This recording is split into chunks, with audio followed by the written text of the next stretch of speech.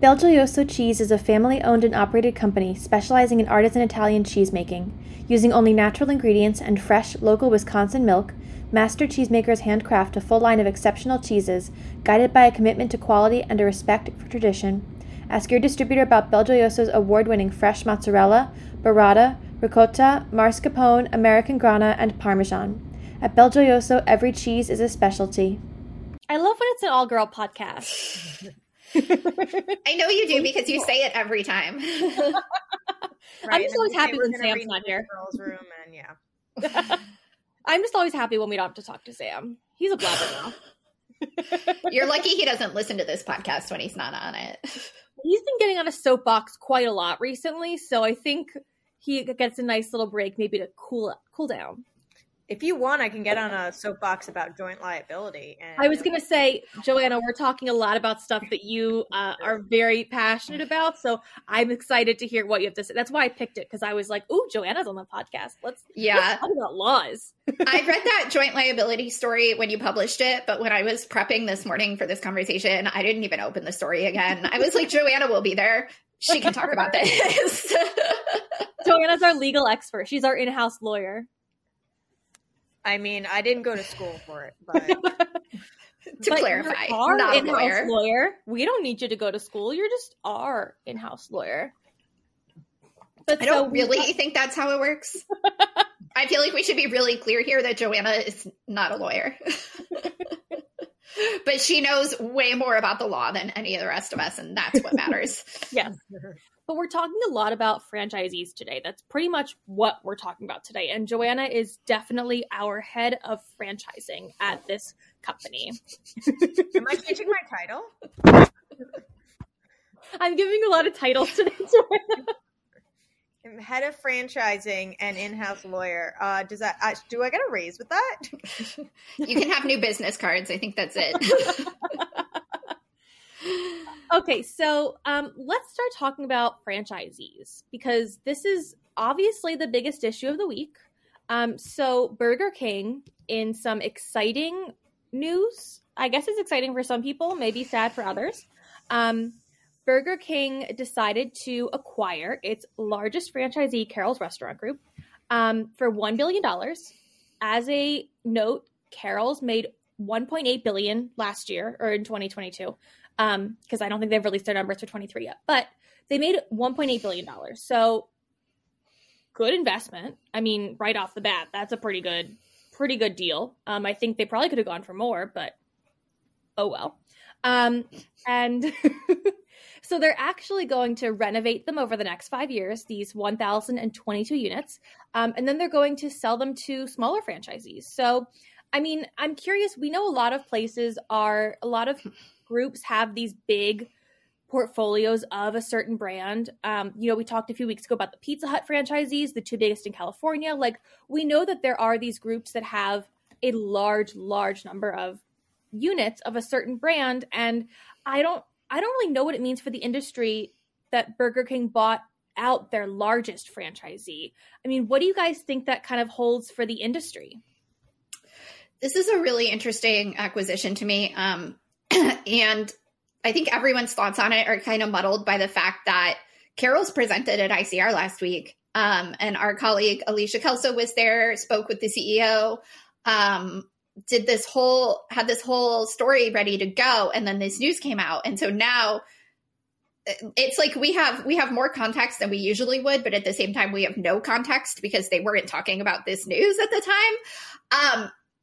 Anyway, just fascinating. So Burger King bought Carrols with the intention of renovating its restaurants and selling them back to franchisees, like at the end of the renovation process. A few different ways that I can see. Well, I guess like really two different ways I can see to look at this. One is that Carrols is doing pretty well.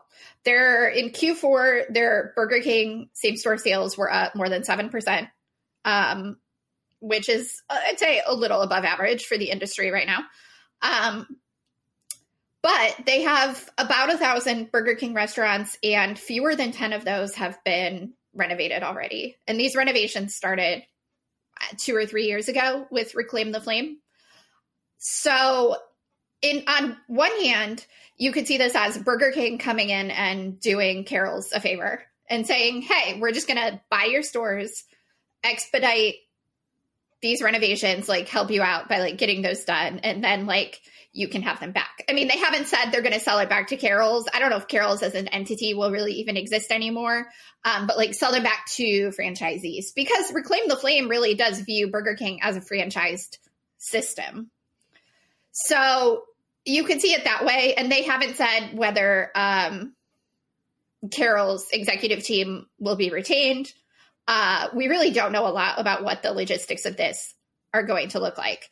On the other hand, if I'm Carrols, if I'm a Carrols executive, I might be saying, what the heck? I was doing perfectly fine. They were on track to have, I think, half of their restaurants updated by 2025 or something like that. And I don't know how those numbers compare to like Burger King as a whole or like non-Carrols Burger Kings. So maybe it is really slower, or maybe by buying out their biggest franchisee, they just see it as a way to expedite like the whole system. But if I'm Carrols, I might be saying, was I not doing a good enough job? Like, what's going on here? So it's kind of a confusing thing. You could read a couple different ways. I feel like we're going to get a lot more information in the near future regarding executive teams, and that might tell us a little more. And I'm really interested to see in 5 years whether, you know, the restaurants are actually flipped and sold back to franchisees, or if Burger King is getting a little possessive. Because I understand why Burger King wants to move things along. Like, they started this whole thing because they're losing market share. You know, they have a lot of work to do to modernize the brand. And so I can understand the anxiety of like just wanting to move things along. But was this too big of a step in that direction? I don't know. It remains to be seen. I think in kind of reading between the lines here, and I wrote this story, but in not knowing too much context, because usually my colleague Ron Ruggles covers Burger King, and I just saw the news and just hopped on it. But so I don't have as much context, but in kind of reading between the lines, it does kind of sound as if they aren't going to be selling it back to Carrols executives. Because like you said, they're not really going to, probably that company won't exist at once they deplete, you know, all of their restaurants pretty much, or most of their restaurants. And it sounds like in them saying, you know, we're going to sell them back to local franchisees, it kind of sounds like maybe these stores will be split up into kind of like smaller groups from smaller franchisees that are local to whatever city or state that they're in. And yeah, it does kind of seem like Burger King just really wanted to grab the bull by the horns and be able to modernize the stores to the degree and to and as swiftly as they wanted to themselves. And they kind of just figured it'd be easier to do it themselves. But it I don't know, it just, I got some sort of tension there from reading between Carrols and Burger King, from reading like the press release and the announcement, and which is interesting because, as you said, they had been doing fairly well. Well, something that Alicia Kelso brought up when she was writing these stories is that she said that Deb Darby, who's the CEO of Carrols Restaurant Group, who I would think would have a role in the Burger King system, she said that she's like, Patrick Doyle is great. I would follow him anywhere. And so I think that was kind of one of the reasons maybe why they were more willing to sell under her leadership. She was appointed last year, 2023. So I don't know how long of a term this deal was going on for, but I have to think that it wasn't that long for this to have happened the first month of the year when she was appointed like 6 months ago. So, I mean, I have a feeling she drove this, and I feel that she will be on the team. I mean, she's great. Alicia wrote a whole story about her.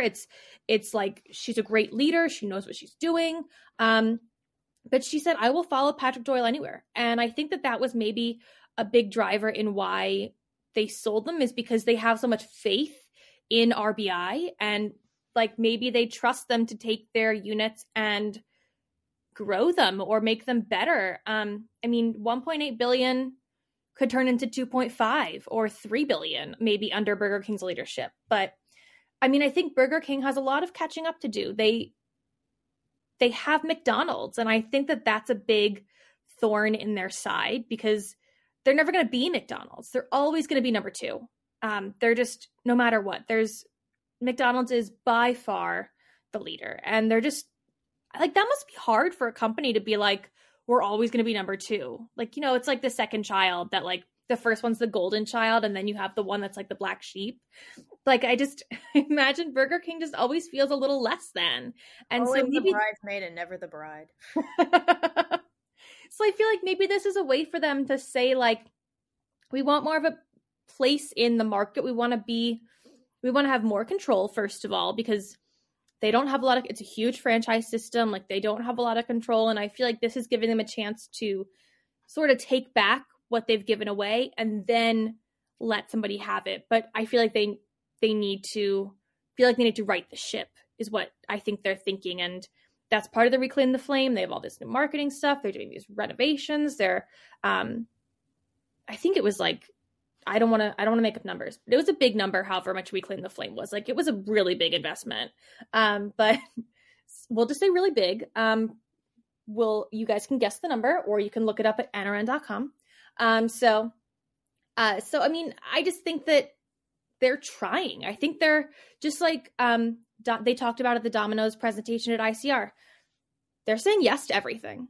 And I think that Burger King is kind of the same like trajectory right now. I think they're just throwing everything at the wall and seeing what sticks. And they kind of have a lot of money to throw around. So I don't know. That's kind of my take on it. Yeah. And as far as the competition goes, I mean, yeah, realistically, they won't catch up to McDonald's in our lifetime. But they could catch Wendy's, they could become the number two burger chain. They're less than $2 billion behind Wendy's. And, they're probably highly motivated to stay ahead of like the next few, like Sonic is only like 5 places behind them. That's probably the motivating factor more than trying to catch McDonald's, but like becoming the number 2 burger chain in the country, like is nothing to sniff at. So I do think that, and as I said, companies these days are also losing market share to smaller chains. Maybe someone who used to go to Burger King for a burger is going to an emerging burger chain now, some of which you can read about soon in our upcoming showdown. I was deciding whether or not I should feed into that, and I decided to just go for it.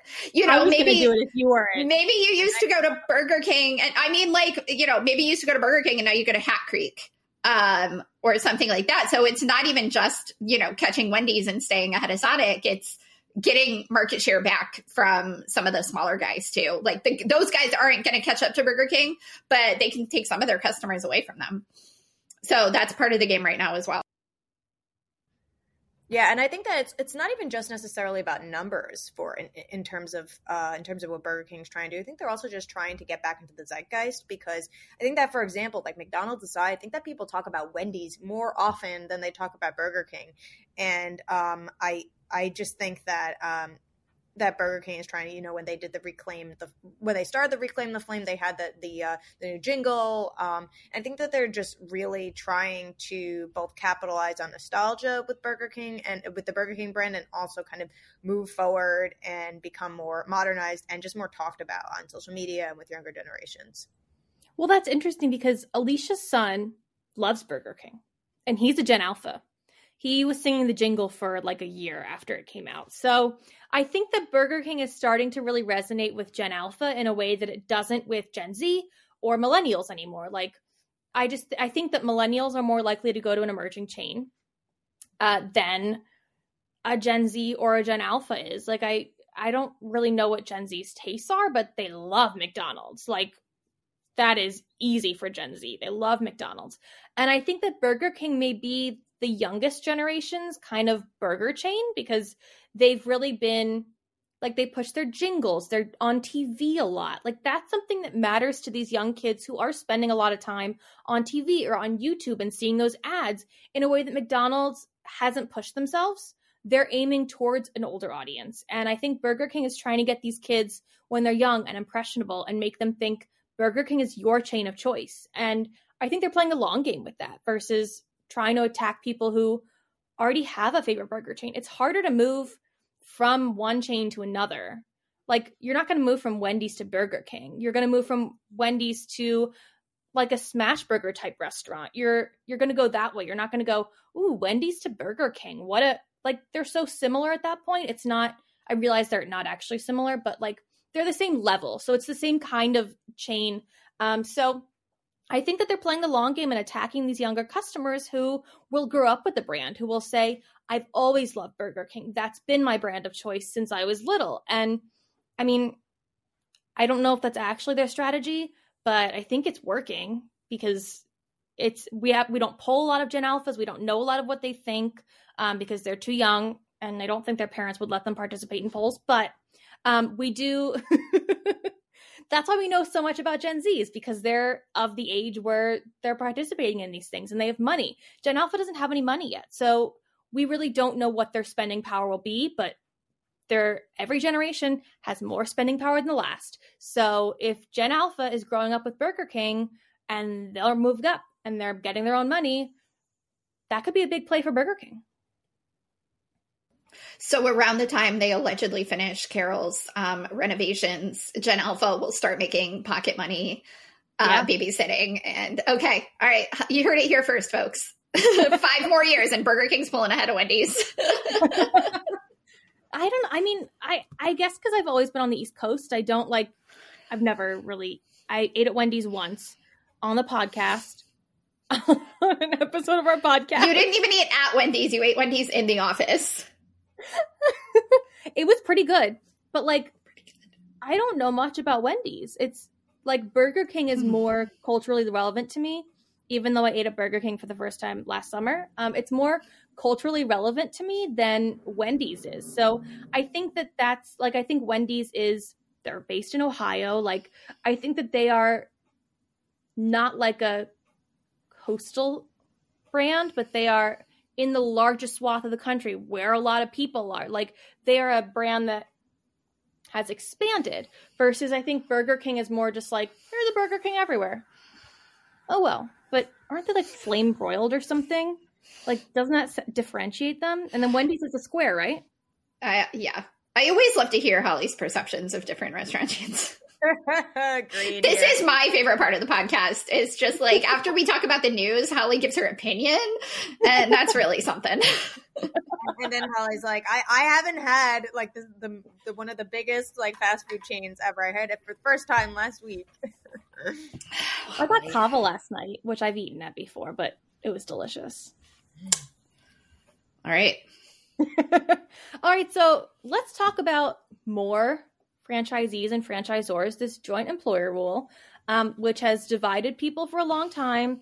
It's divided politics. It's divided business owners, because the issue is that this rule would make franchisees and franchisors jointly liable. So think about like all the McDonald's child labor laws violations, because honestly, they're the ones that have the most child labor law violations. Let's be clear. But the franchisees take on the brunt of that financial burden. And so this rule would, in theory, allow the franchisor to also take a liability for it. The National Restaurant Association does not like this rule. They are not in favor, and several other business groups for the restaurant industry are not thrilled with it. But President Biden said that he wants it. So, Joanna, I'm going to turn to you as our expert to talk about what this means. So I think that joint liability, the joint employer rule, which means, as you said, joint liability, basically anything like labor issues, wages, any lawsuits that a franchisee might face, they will be jointly liable with their parent companies. And so what's really interesting about this is that from the people I've spoken to, for both the stories I've already done and my upcoming feature in the February magazine, which you should definitely get the February issue of NRN. So many plugs today. they are on the same page. Franchisors and franchisees are on the same page. It makes sense that franchisors would not be interested in this because they have to spend more money and put more resources in basically like babysitting kind of franchisees, making sure that they're doing the right thing, making sure that they're, following all labor rules, et cetera, child labor laws, anything like that. And so that is going to cost a lot of money for them to kind of switch to that mindset. But franchisees, I was surprised to learn, as far as I can tell, obviously I can't speak for every franchisee, but I've spoken to several, and they don't like it either. Even though franchisors would be, helping them out and being jointly liable means that they would shoulder that burden. But at the same time, they said that they would feel like middle managers. And so they would kind of feel like they're not their own business owners. They would feel like they're not independent enough. And that they just are really acting as managers of these restaurants rather than franchisees. And I can't blame them for feeling that way. So I definitely understand why both franchisors and franchisees would not be a fan of this. And as we said, Republicans are kind of on the side of the business here, both the franchisor and the franchisee business. Democrats are mostly in favor of passing joint liability here, but they, in the most recent House vote, House of Representatives vote, they were a little bit split. Some Democrats kind of diverged from the group there. But as you had said, Biden had said that he's going to, if this gets overturned in Congress, then he's going to have to veto it. That's what he claims. If we hold him to that, then I really do think that the job of a franchisee and the job of the franchisor would really change quite a bit. Who this will benefit is, I think, it likely would benefit employees because it would probably mean more protection for them, more legal protections for them, I think. But Republicans are basically saying that this is not a business-friendly law.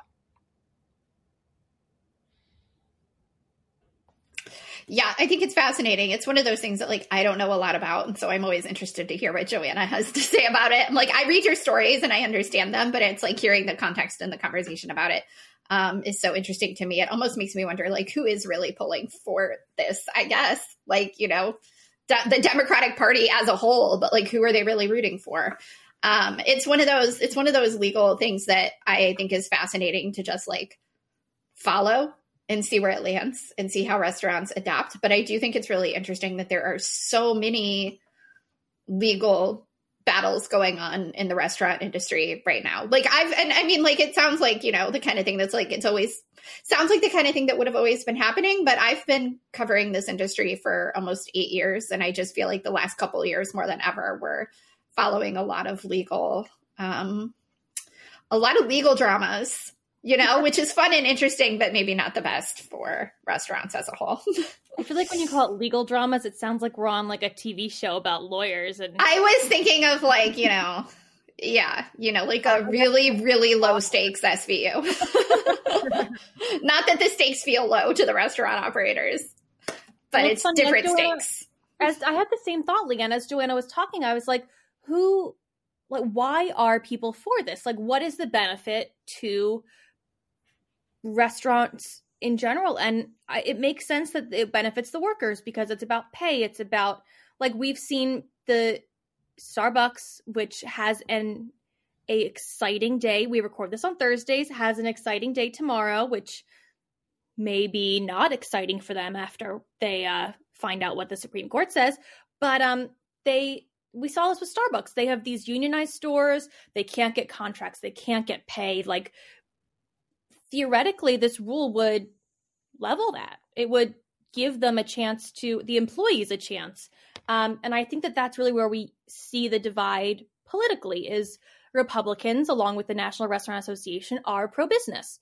Democrats are pro-employees. And I think that that's where they diverge. But I also think that there's a way to help both parties. There's a way to help employees and make sure that they have protections while also ensuring that franchisees feel that they are a small business and they have control. And I think that we just need to find another way to attack this.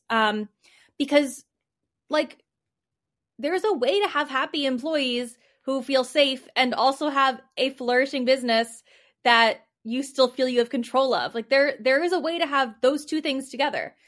So I don't write laws. I mean, surprise, surprise, I don't write laws. I know you guys probably thought I did, but I don't. So I don't know what the next iteration of this could be, but I think that there's hope that there could be a middle ground somehow. So yeah, just to give a little bit more context, basically this is not just for protecting employees, but to get a little bit more specific, the White House basically said that they want to protect collective bargaining, and so for employees to have the opportunity to exercise their right to bargain for higher wages, better benefits, etc. And they feel that by having this protection of making both the franchisor and the franchisee jointly liable, then the worker will have more power. What's interesting about this is, in this context, they are talking about, I guess I shouldn't say collective bargaining. I should say the right to bargain just individually as employees, because as we know from coverage of the union trend, I guess, the unionization trend in this country, is that for the most part, it's been Starbucks and Chipotle. Why hasn't it been, for the most part, Starbucks, a little bit Chipotle? Why haven't other restaurants kind of hopped on this bandwagon? It's because they're mostly franchised. And so this really would not obviously protect, this would be protective of franchisee workers. And so workers that work for franchise stores aren't going to be unionizing. Therefore, they won't be collective bargaining. Sorry if that was a little bit confusing. But yeah, I think that just really here, Biden and the Democrats really think that that joint liability would in the long run protect the power of the employee and give more power to that employee.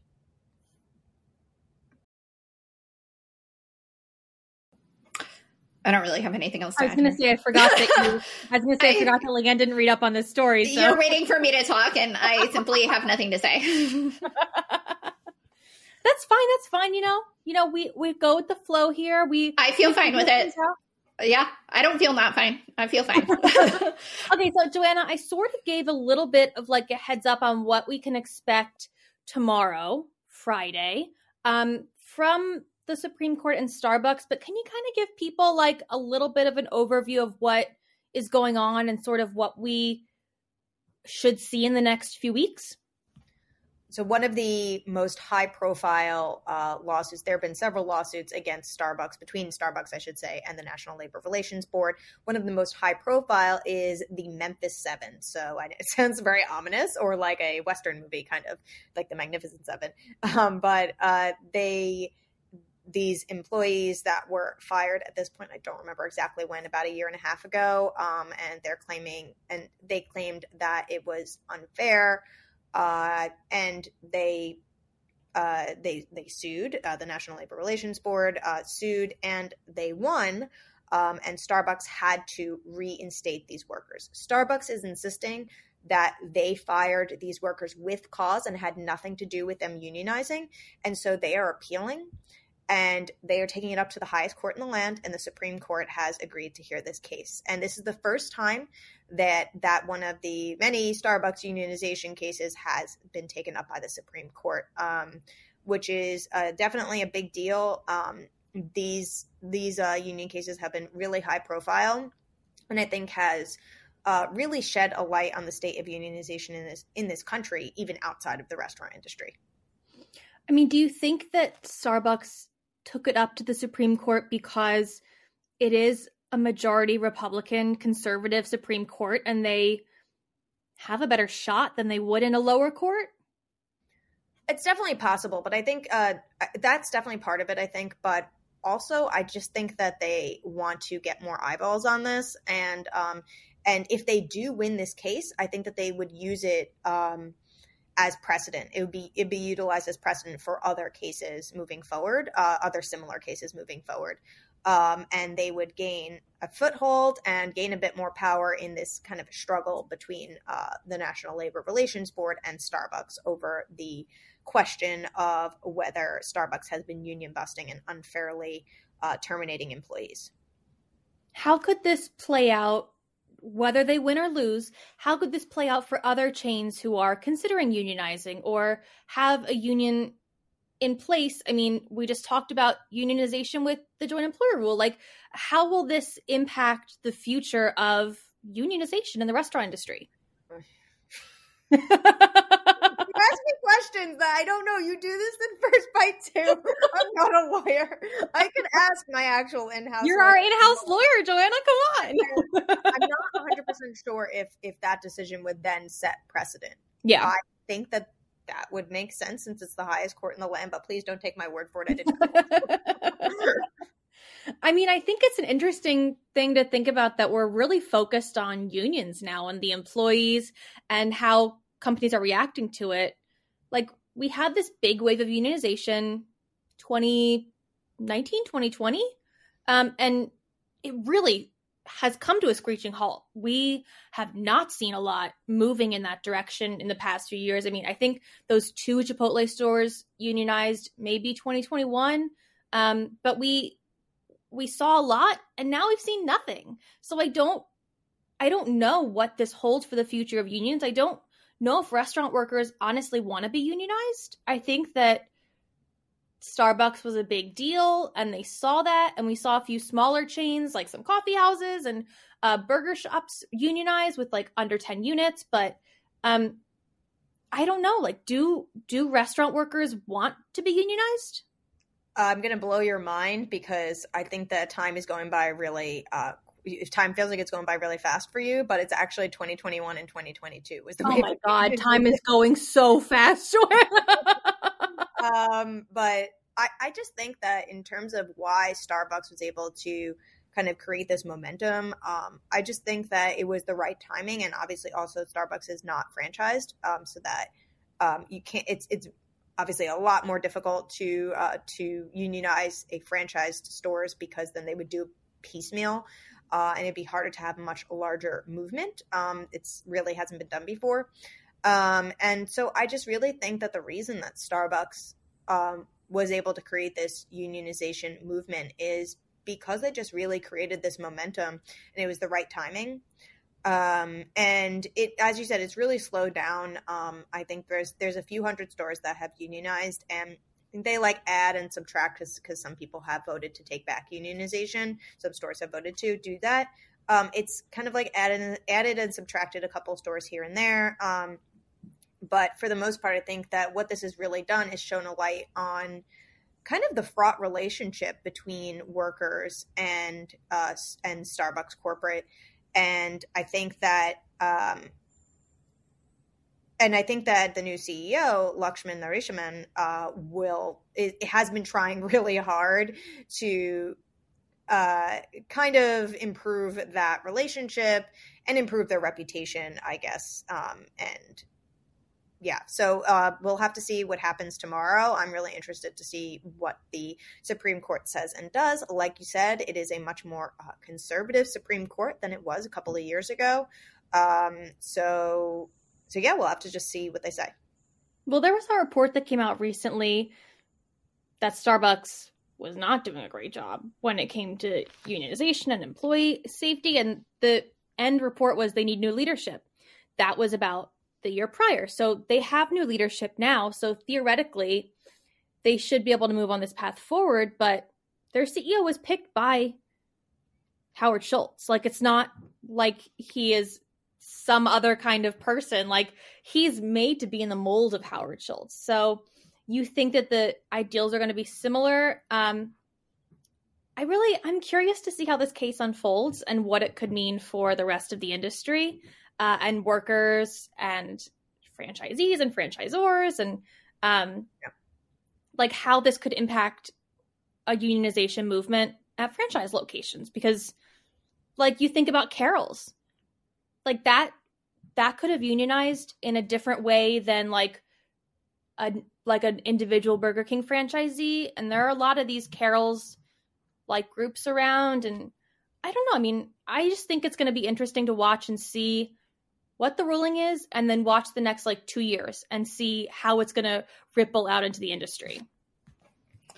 I do think it'll have a pretty wide-ranging impact, not just in restaurants, but like across retail.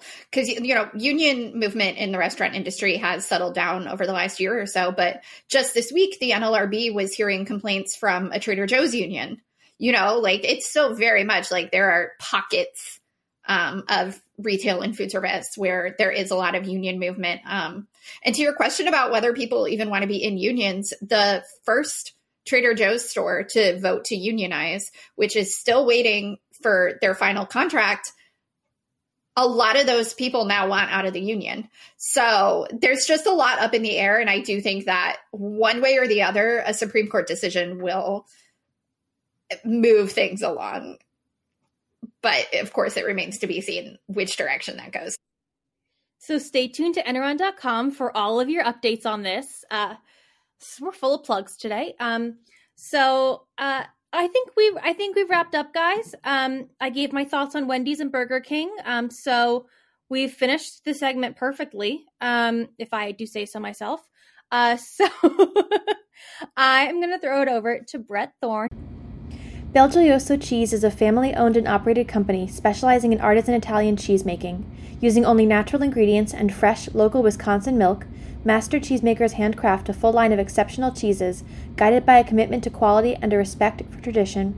Ask your distributor about Belgioioso's award-winning fresh mozzarella, burrata, ricotta, mascarpone, American Grana, and Parmesan. At Belgioioso, every cheese is a specialty. Yes, I am. And I feel like you've been there a while, right? Oh, yeah. God, I want to say I've been with Doghouse maybe 11 years now. So this is like maybe 11 or 12 going on.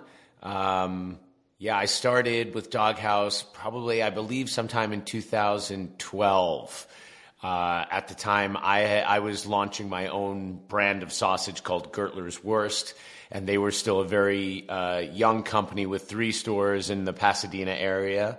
And they were, using different hot dogs and sausages. And one of the people that made some of their products was producing my product. And he introduced me to the owners. And that's where the relationship started. And it's sort of grown and evolved and changed throughout the years. And is Gertler's Wurst still an ongoing concern? No, that is the name of my company, but no, we did not. I basically became the in-house Wurstmacher for Doghouse, and so I don't at this time have my own line. But, who knows about the future. I would love to, continue with Doghouse, and we've often talked about, getting our sausages into the retail market at some point, and I think that probably will happen. I think you just need to be at the right place, when the brand is known in a large enough, part of the country, then I think you can hold your own against the big boys out there. Well, and Doghouse is getting up there in restaurant count, isn't it? How many are there now? It's 56, 57, I think, plus a few small, like ghost kitchen operations too. But no, I think it's like 56, I want to say, brick and mortar restaurants, and many of those are beer gardens, which have many beer taps, and some have full alcohol. So there are several different kinds of experience you can have within the Doghouse playing field. And how did you get into sausage making?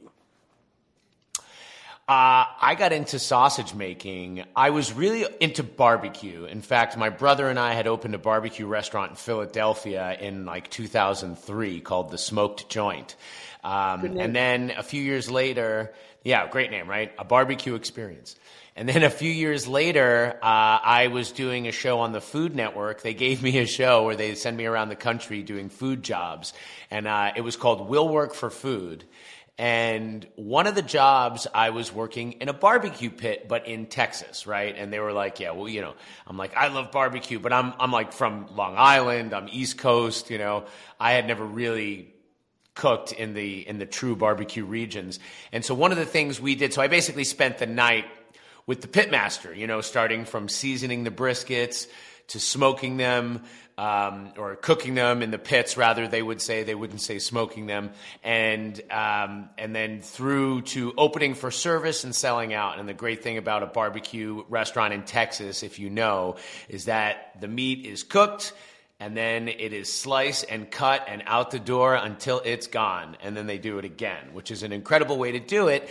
And, that's often, I tell people why it's so hard for barbecue restaurants to survive outside of the barbecue regions is because if there isn't that constant demand, barbecue is not a food that can really sit around.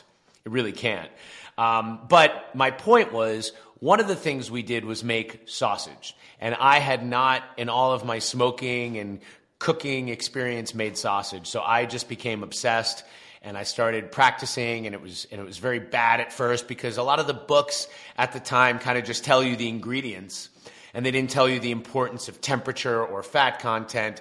And I was like, why can't I get my sausage to have that bind and snap that makes sausage so just desirable, right? Like, so much of a sausage is about the texture and the juiciness.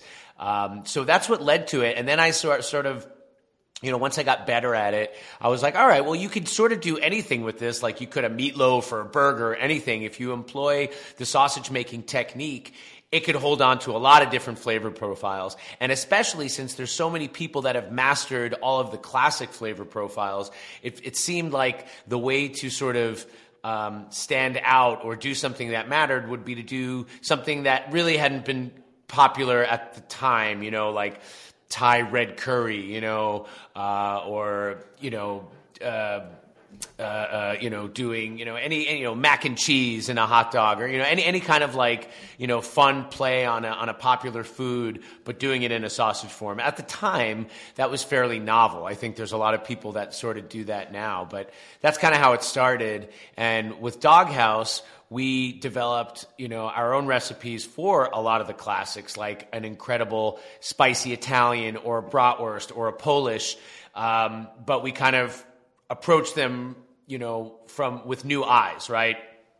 Using things like fresh herbs, fresh garlic, if it makes a difference, to just kind of, put a new, a new set of clothes on something that is like very familiar, which is a lot of what Doghouse does, right? Doghouse was always about familiar, classic flavors, things that you might crave as a child, but how do you deliver them to a more refined palate, right? As we've all grown with foodie culture, every sort of level of food is appreciated for its own excellence. And it no longer means that is a high end or a low end or anything. It's like anything, you want it to be great, whether it's takeout Chinese or pizza or a hot dog or a sausage, you just want it to be great. And so that Doghouse, then we eventually started making all of our stuff in-house. We started making our own hot dogs using the same quality meat we used for the burgers, and sort of, opposing that adage that you don't want to know how the sausage is made, right? Because you do, kind of, right? I mean, if you do care about what you're eating, two of the same food, one can make you feel lousy and one, you feel great, and you wonder why. And a lot of times the answer is what's in it, the quality of the meat, the amount of fat, how many preservatives, how much salt. You could do a lot with a lot of extra phosphates and use very little protein or meat in a sausage, and it will still have the form factor of a sausage. But it's not necessarily going to be as wholesome or even as delicious. Sure. Well, and Doghouse does traditional sausages, but you also do a lot of those weirdo flavors. In fact, weirdo flavors. That's what we like to call sausage, or certainly have had red curry sausages. We've once you have an established menu and you have many restaurants like we have, it's kind of hard to do a different sausage every week, which I wish we could do, because I like to be creative, and I always, once they're being made, they're being made. We have a partner that produces the sausage for all of our restaurants. So through the years, and especially over the past 5 or 6 years, as we've been doing our limited time only, our LTOs for where we partner with No Kid Hungry, and we give a portion of the proceeds to our partner charity there. That's allowed us to introduce new items. They haven't always been sausages. Sometimes they are, but sometimes it'll be a new chicken sandwich or a new burger.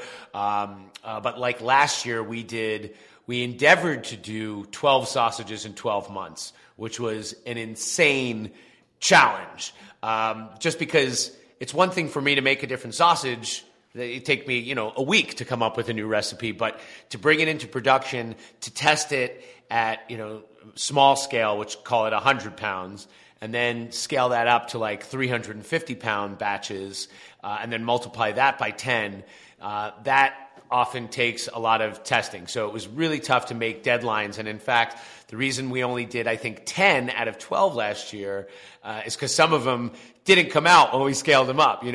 There's always, things, when I make a batch of sausage, I'll make a 10-pound batch in my home kitchen and smoke it outside.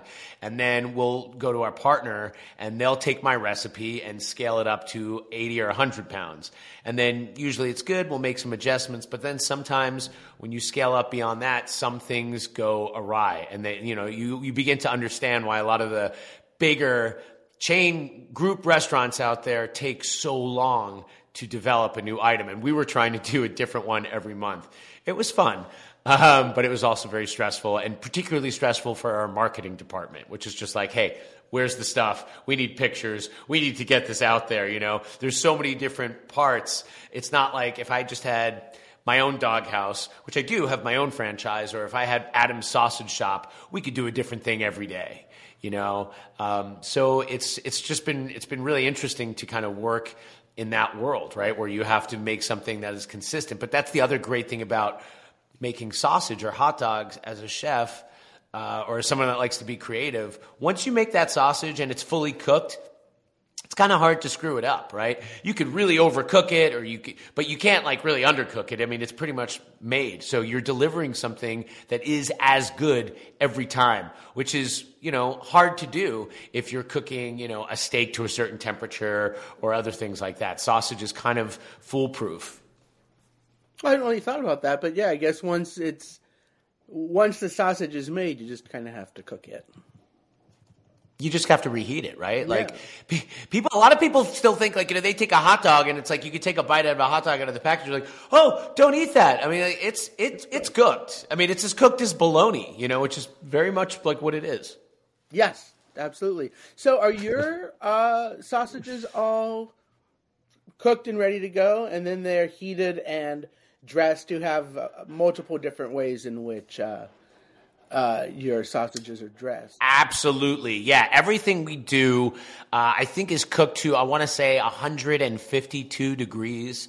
We have these giant cookers. So when the sausage is mixed, that mixture goes into a hopper. That hopper extrudes into a casing. If it's our beef dogs, which we typically do a skinless beef dog for most of our doghouse dogs, that is in it still goes into a casing, but that casing is stripped off and they get kind of shot out and then they get packaged. But yeah, everything is fully cooked.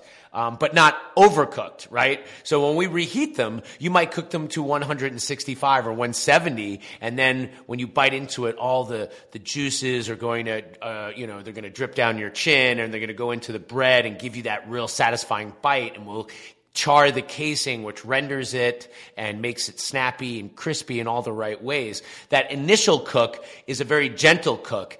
And, this is how I know when I make sausage at home, if I'm cooking it in the smoker and it's dripping fat, I know I've screwed it up.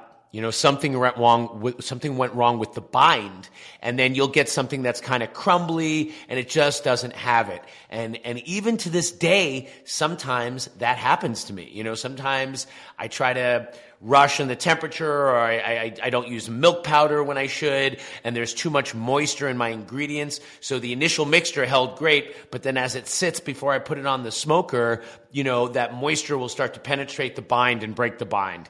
And it is so frustrating because it is a lot of work. You know, when you make the sausage, you have to cube up the meat, you have to semi-freeze the meat, then you have to grind it right at the right time so it's like 29 degrees, but not 20 degrees, because it can't be rock hard, but it can't be it can't be like above 32 degrees. So you have to go through all these steps. So when it doesn't work out, it is a little frustrating. That's why a lot of times when I start, I'll go with like a really small batch, like maybe even a 2-pound batch on a first attempt, just to sort of get in the ballpark of where I'm trying to go with it. So is most of your product development now about those monthly specials, which I believe are called the Absolute Wurst? Did I get that right? So that was, yes, but that was really focused on 2023. Okay. This year, we're opening it up a little bit. We are going to do some sausages, but, you know, partially because of all the issues we had and how difficult it is to keep up that pace. But also, we just want to broaden the scope. I mean, sausages are popular for us, but our burgers are just as popular. Our fried chicken is becoming increasingly popular. You know, the combination of our fried chicken on King's Hawaiian rolls, which is what we serve all of our sandwiches on, that is just a magic combination.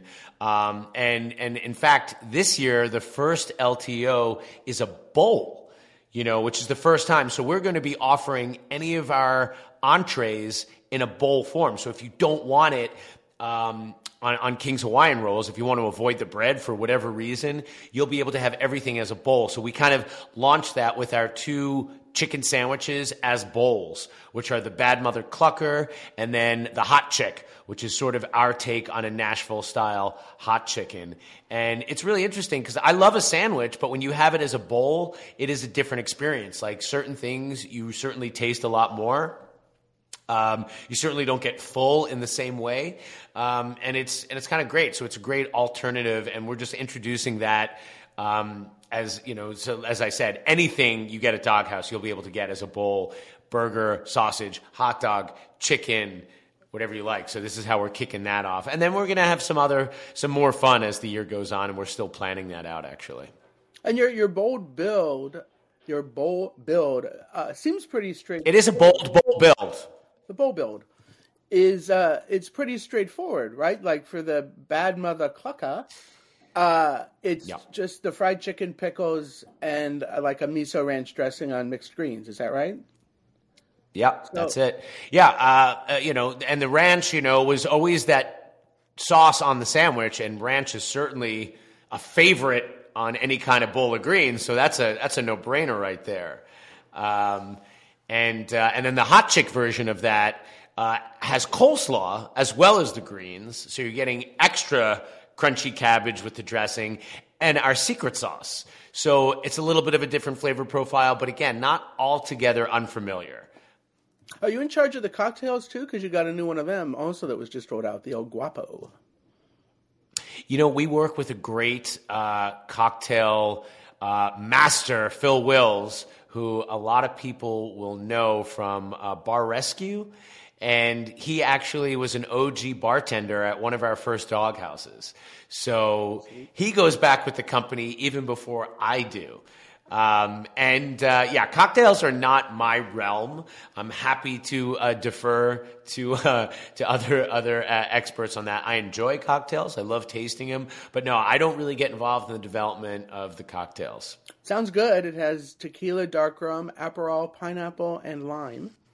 Sounds it is good. Wintry and refreshing. Mm-hmm. I would say that's a fair assessment.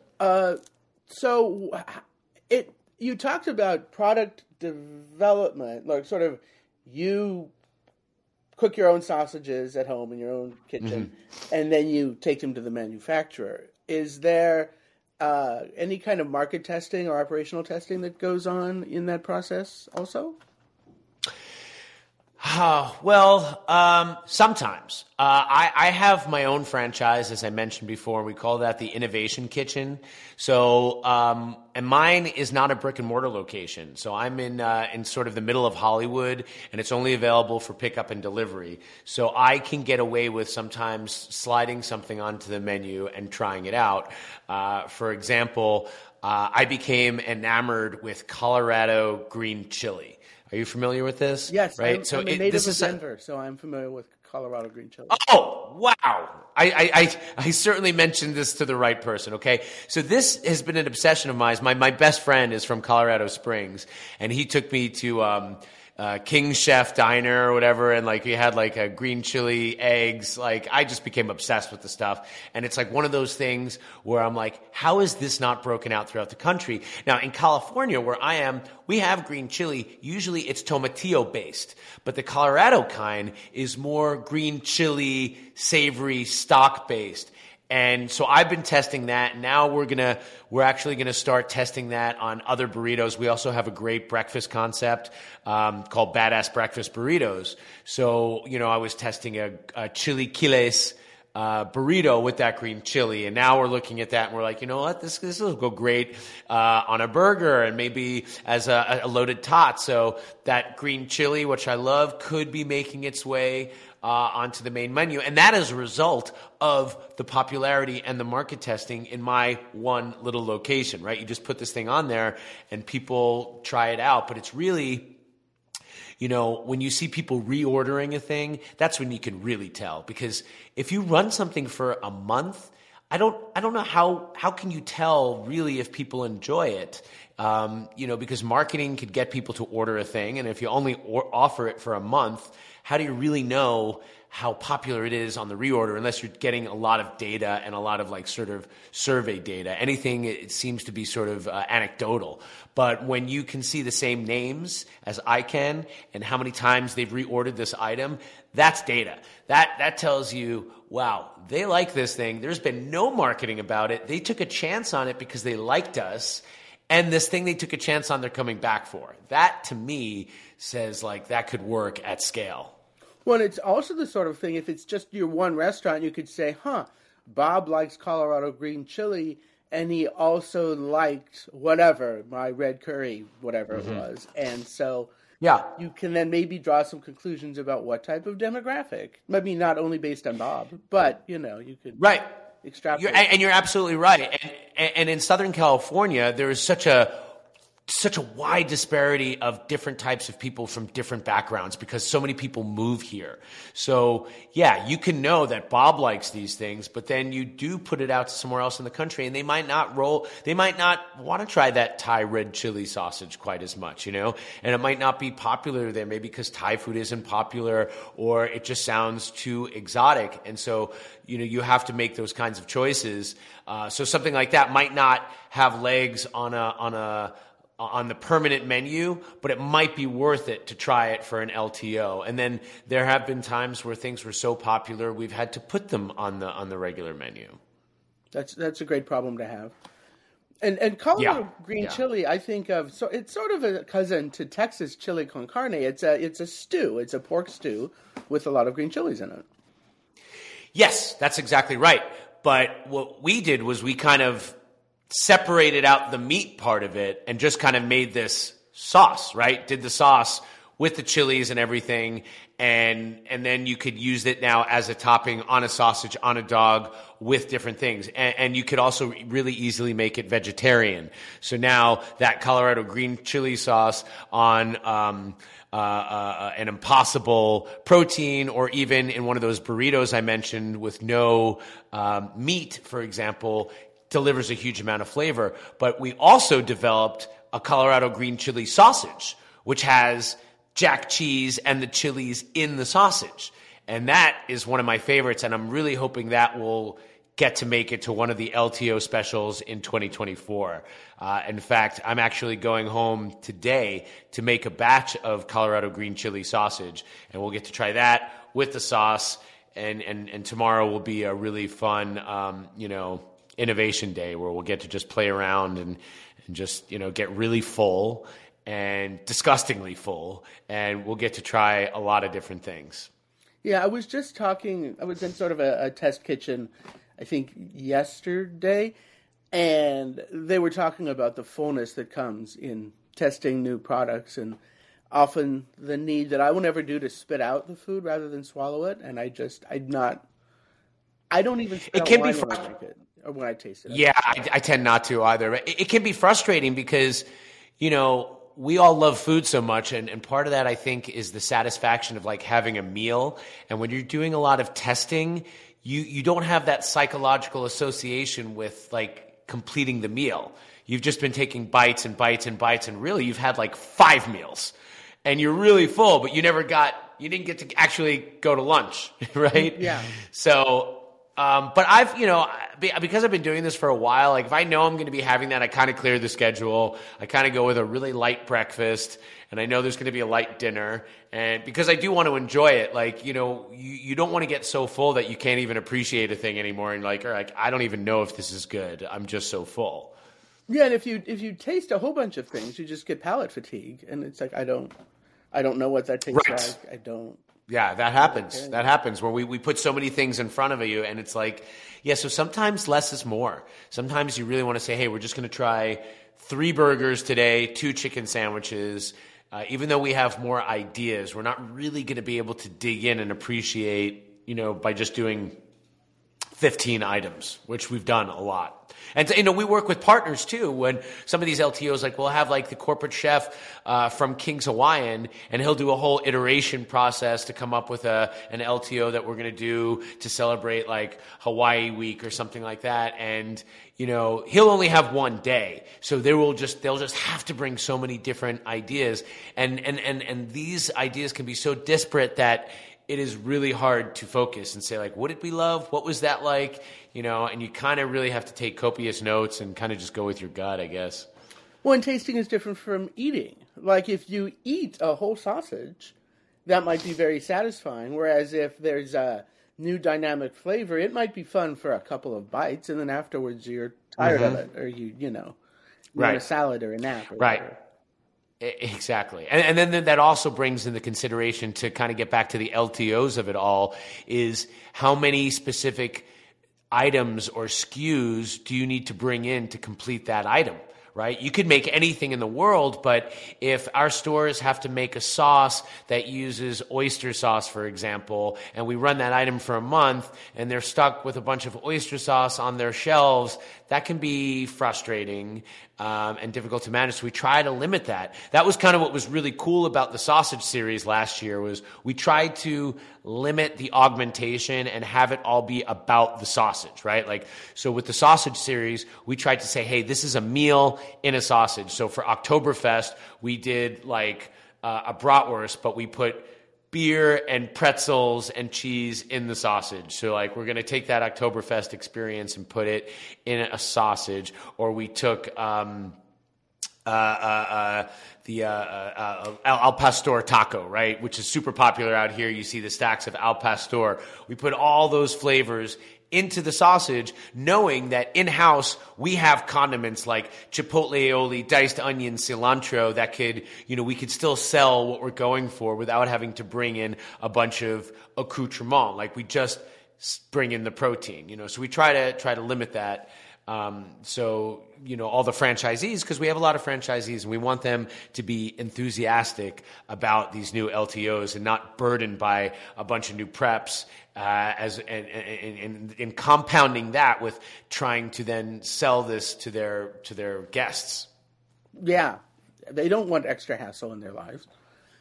They don't. I mean, it's already a ton of hassle. We know this. As I said, I don't just work for the corporate office and in the kitchen. I have my own franchise as well, so I really feel it on both ends. I feel more, in some ways, more satisfaction than some, because I can say like, oh, I made that sausage and I'm able to sell it. That's my baby, But we have a lot of people out there, and we want them to be enthusiastic as we are.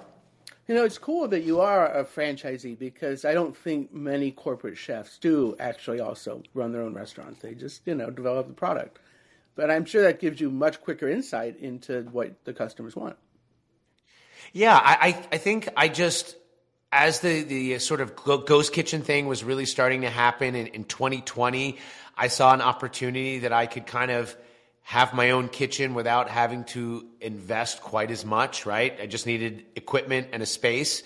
And it happened that it was right before the pandemic really happened, and there was a lot of delivery happening. So that really helped us.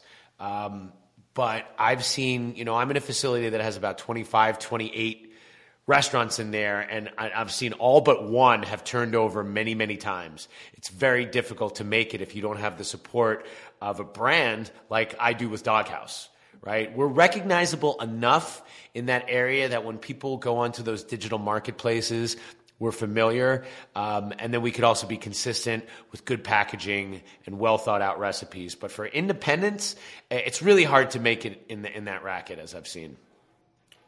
Wow, you have a lot of inside knowledge into operational stuff that I think a lot of corporate chefs don't. And I would like to talk to you about it for another hour, but we're about out of time. So instead, I will ask you, Adam, what can we expect food-wise from Doghouse in the coming year without you giving away any secrets, unless you want to give them away? Sure. Well, as I said, everything being available as a bowl is incredibly exciting.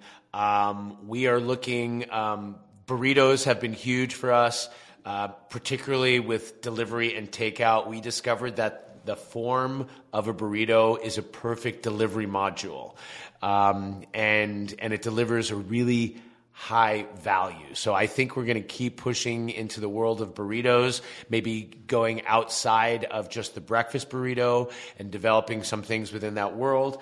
Hopefully some involving my green chili that we're both very familiar with, because I don't want to take it away from being special in Colorado, but the world's got to know this thing is delicious.